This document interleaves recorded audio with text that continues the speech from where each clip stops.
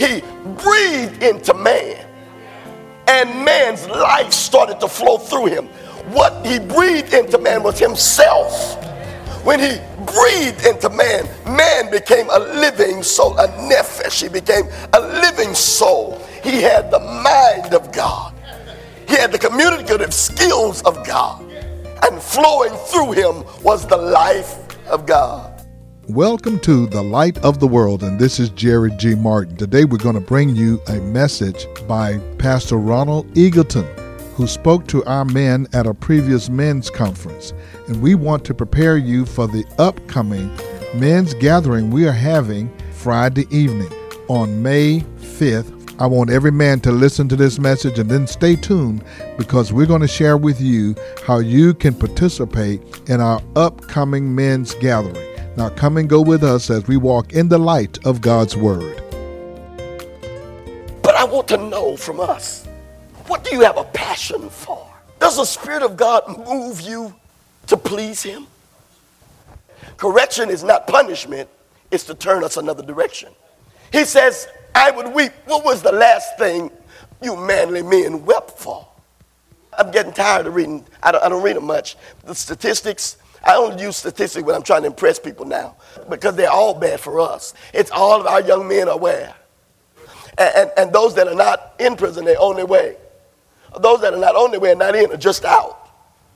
It's increasing that our children, more of our children are being born to fatherless homes. We keep having babies, but we just leave them there. I'm saying it may be true, but I told you that I was called out of eternity for this hour. You were called out of eternity for this hour. So the culture says this is the condition we're in, and God says, all right, men, what you gonna do about it? It was passion that made Jesus seem to detour. There was one woman who sounds like she was of ill repute. And we know that he was tired, and we understand that probably he was hungry because the rest of the disciples went to get food. But he had a need. His passion drove him to where no other rabbi would go. It was passion that exploded in Stephen when he started that speech. Stephen knew when he started saying what he was going to say. Stephen knew when he got anointed that they were going to kill him. He knew it. He knew, I better finish this speech because this is the last one I'm going to get. But passion would not let him stop. He was a deacon, but passion wouldn't let him serve the table today. Passion drove him to tell the truth. Can I tell you something? The greatest evangelist in the world, the reason why the Gentile world can hug Jesus today is because of an old crazy, out of his mind Jew named Saul. But there was an assignment for Stephen, because holding the coat of men was someone who had never met him. Saul of Tarsus stood here, and passion said to Stephen, tell it. I can see him taking a deep breath and trying to quit. And this is the Christ. And here is a man standing there who has a passion, but it's not the same one. He understands passion. He cannot understand how this dead man kind of influenced this young man's soul until he refuses to be quiet. It was passion that when they started to throw the stones, he looked at his passion, pushed him beyond the earth, and he saw Jesus. Let me tell you, I just cannot bother that just a little bit. I want you to understand that the Bible says that Christ is seated at the right hand of the Father. But Stephen says something has stirred him. My passion has stirred Jesus. And the Bible says, Stephen said, I see him standing up. And when he did that, he knew it was over. His passion said, sleep, boy. Read your Bible. It didn't say he died. It said he fell asleep. Where is our passion? When people are dying, and we're calling ourselves the men of God. Where is our passion? I cannot be satisfied. I cannot be content because I met a Christ who is everything. Because I met one who forgave my sins and covered them, put his spirit in me and shows the love of the Father to me. Now that, having received that, that passion drives me to find men who don't know that yet. Well, they don't want to listen, but I didn't want to listen either. But they think I'm silly. Well, I thought y'all was silly too. Well, they're uneducated. They don't have enough. If they knew the world, they knew what was going on, they had a little more education, they wouldn't believe in that stuff. I didn't believe in it either until I found him whom my soul loves. Why did they do it? Because of that passion. That when Jesus finished preaching or not finished, but paused in his preaching and teaching, and he recognized, even though he recognized they won't hear me, they don't want to believe me, I can only be found by those who want me. As many as received him, to them gave he power to become the sons. He's given them power only if they will receive me, if only they believe me. Even though he knew they wouldn't, his passion made him stand and look over the city and just cry. What is Jesus doing crying? What is Jesus? The word spoken that changes everything. And he said, what is God doing crying over lost men? Because he had passion. He had a fire that wouldn't let him be still. It's not just that day of Pentecost that made the difference. See, it wasn't my baptism. It's that indwelling. I wake up in the morning sometimes and I open my eyes and I said, oh God, how wonderful it is that you saved me. Sometimes I lay myself before the altar and I say, how amazing it is that you sought me and delivered me. And that you would use, I'm from Barrett Station.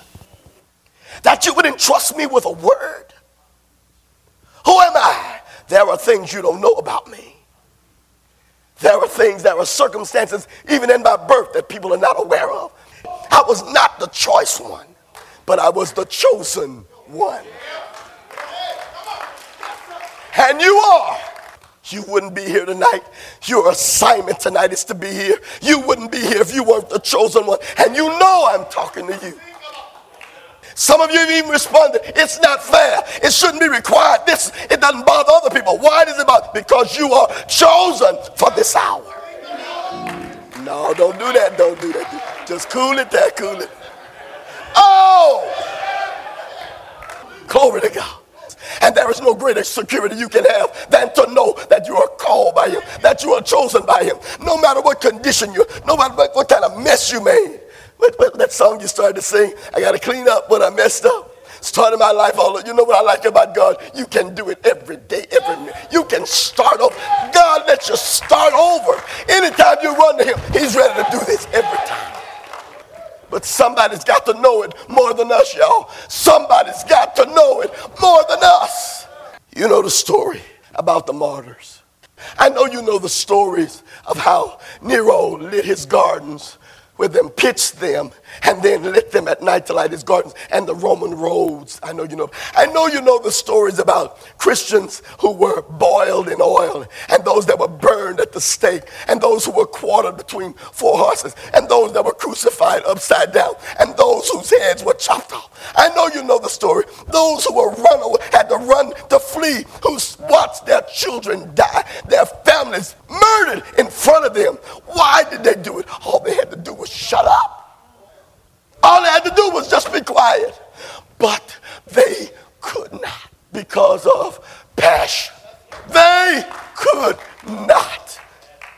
And everywhere they went, we've got evidences of them in the catacombs. We've got evidences of them and myths and stories and rumors all around the world of the impact that they made because of the Spirit's indwelling in them. I will say that I doubt if we don't have the second passion, maybe the second fire, maybe it's because we never really had the. I'm closing. I'm going to my close. I'm going to close after a while. Pastor Jerry, I believe we're the agents for that change. I've been preaching a long time, but I've never felt the passion I feel now. I feel that I wasted many years trying to say it just right, trying to get it just right, trying to impress those that heard me, trying to make a name, trying to get an impression, while men and women and boys and girls were being entertained by my skills and lost and never coming to know Jesus by the first name. I'm in an intimacy with Jesus. We're going to have to stand in the gap. He says, I sought for a man who would stand in the gap and make up the hedge. He's looking for men to stand in the gap. The gap means a space between two objects that you're trying to get together. I sought for a man who would get out of where he was and get in the gap. I sought for a man who would make up the hedge. Wonderful sounds like an invitation. And he said, I found none. I believe that God is calling men not to be, oh help me, Father, not to be good churchmen. I think that's good. That's not what he's calling. Not to be good money counters, and I think we need those. I think there's a greater call. But is there a man who will spend time on his knees with his heads like Elijah did when it wouldn't rain and it was time for the rain, when he wanted rain because his word was to bring the rain? This is interesting. It said, and he went to his place and he bowed down and put his head between his knees. And he wouldn't get up until he saw a cloud or heard that there was a cloud. I'm asking, I know we got preachers. I know we got singers. I know we got pastors. But is there any man who will say it's worth it, God, to stay all night on my face till I see a difference?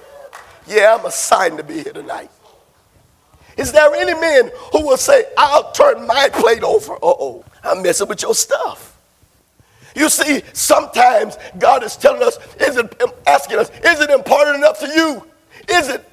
Are you that passionate about it that you say, I'm not going to eat until I see a difference? I'm going to fast from the television until I see a difference. I ain't going to another game until I see a difference. Do you understand? It is a call for God greater than, did we show up? Did we pay our money? But I want you to understand that God is calling for men of the heart. You see, we have in our black culture, our spiritual connections, we have allowed the women to do that. My wife will not outpray me. My wife will not outpray me. The power is in us to do it. This is Jerry G. Martin, and thank you for listening to our broadcast today. You've heard a message by Pastor Ronald Eagleton of Mount Rose Church of God in Christ in Crosby, Texas. He spoke to men at one of our past men's conference. I wanted to bring you this message as we are preparing for a dynamic night with men called our Impact Men's Gathering that we're having right here at the Light of the World Christian Fellowship Church. Several pastors around the city have joined forces together so that we can come with men. And we're looking for boys, we're looking for men who will make a difference. And I want you to be a part of that conference. It's going to be Friday evening, May 5th, right here on our campus. In fact, we're starting early, and we're looking for veterans and truckers and athletes, businessmen, educators, professionals. We're looking for men who are looking for God and who are looking to make a difference. We're going to have a good time.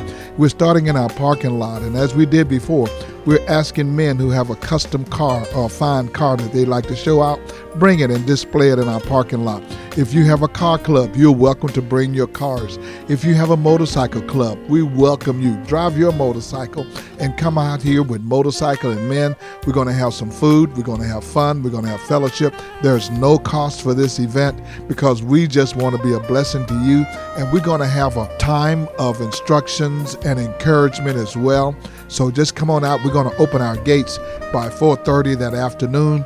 And then we're going to move inside at 7 o'clock. And we are going to be enriched and encouraged to make a difference in this culture and make a difference in this world. So come on out and join us. 16161 Old Dumber Road, May 5th at the Light of the World.